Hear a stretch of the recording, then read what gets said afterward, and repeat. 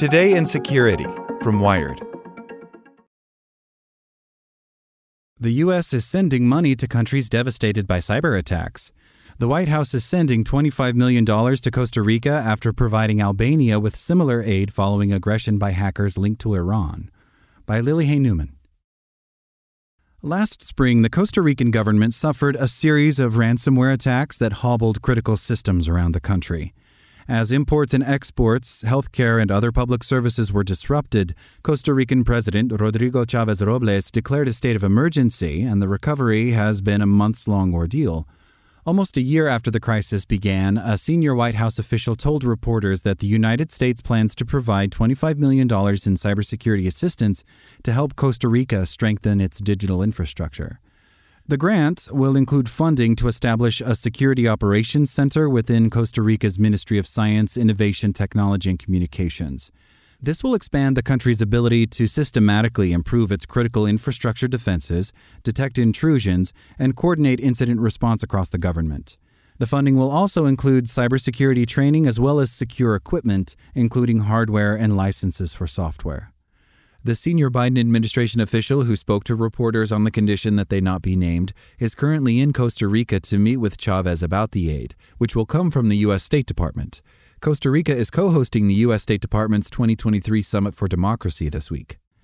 The official also told reporters that in February, the United States government provided a similar $25 million grant to Albania in the wake of a destructive attack on that country's government last summer that has been attributed to Iranian hackers. At the time of the ransomware attacks, we immediately deployed a team of U.S. experts to assist in Costa Rica's recovery and have been working closely with the country since then, and have recognized that this further stability, this further assistance is needed, the U.S. official told reporters. The official said that the Biden administration has been choosing cybersecurity funding recipients based on the significance of the attacks that occurred. Iran's cyber attack on Albania was noteworthy for its targeting of a NATO member. Meanwhile, Chavez and other members of the Costa Rican government have suspected that the attacks on their networks, which were perpetrated by notorious Russian-based cybercriminal gangs, may have been in response to Costa Rica's outspoken support of Ukraine. The attacks on Costa Rica were led by the prolific, now disbanded cybercriminal gang Conti and its affiliates. The group demanded a $20 million ransom and uploaded hundreds of gigabytes of data stolen in the attacks to its dark web site. And the group was explicit about its destructive intentions. "We are determined to overthrow the government by means of a cyber attack," it wrote in a post addressed to Costa Rica and U.S. terrorists, Biden and his administration. At the time of the attacks, the U.S. State Department offered rewards totaling $15 million for information about Conti that leads to an arrest.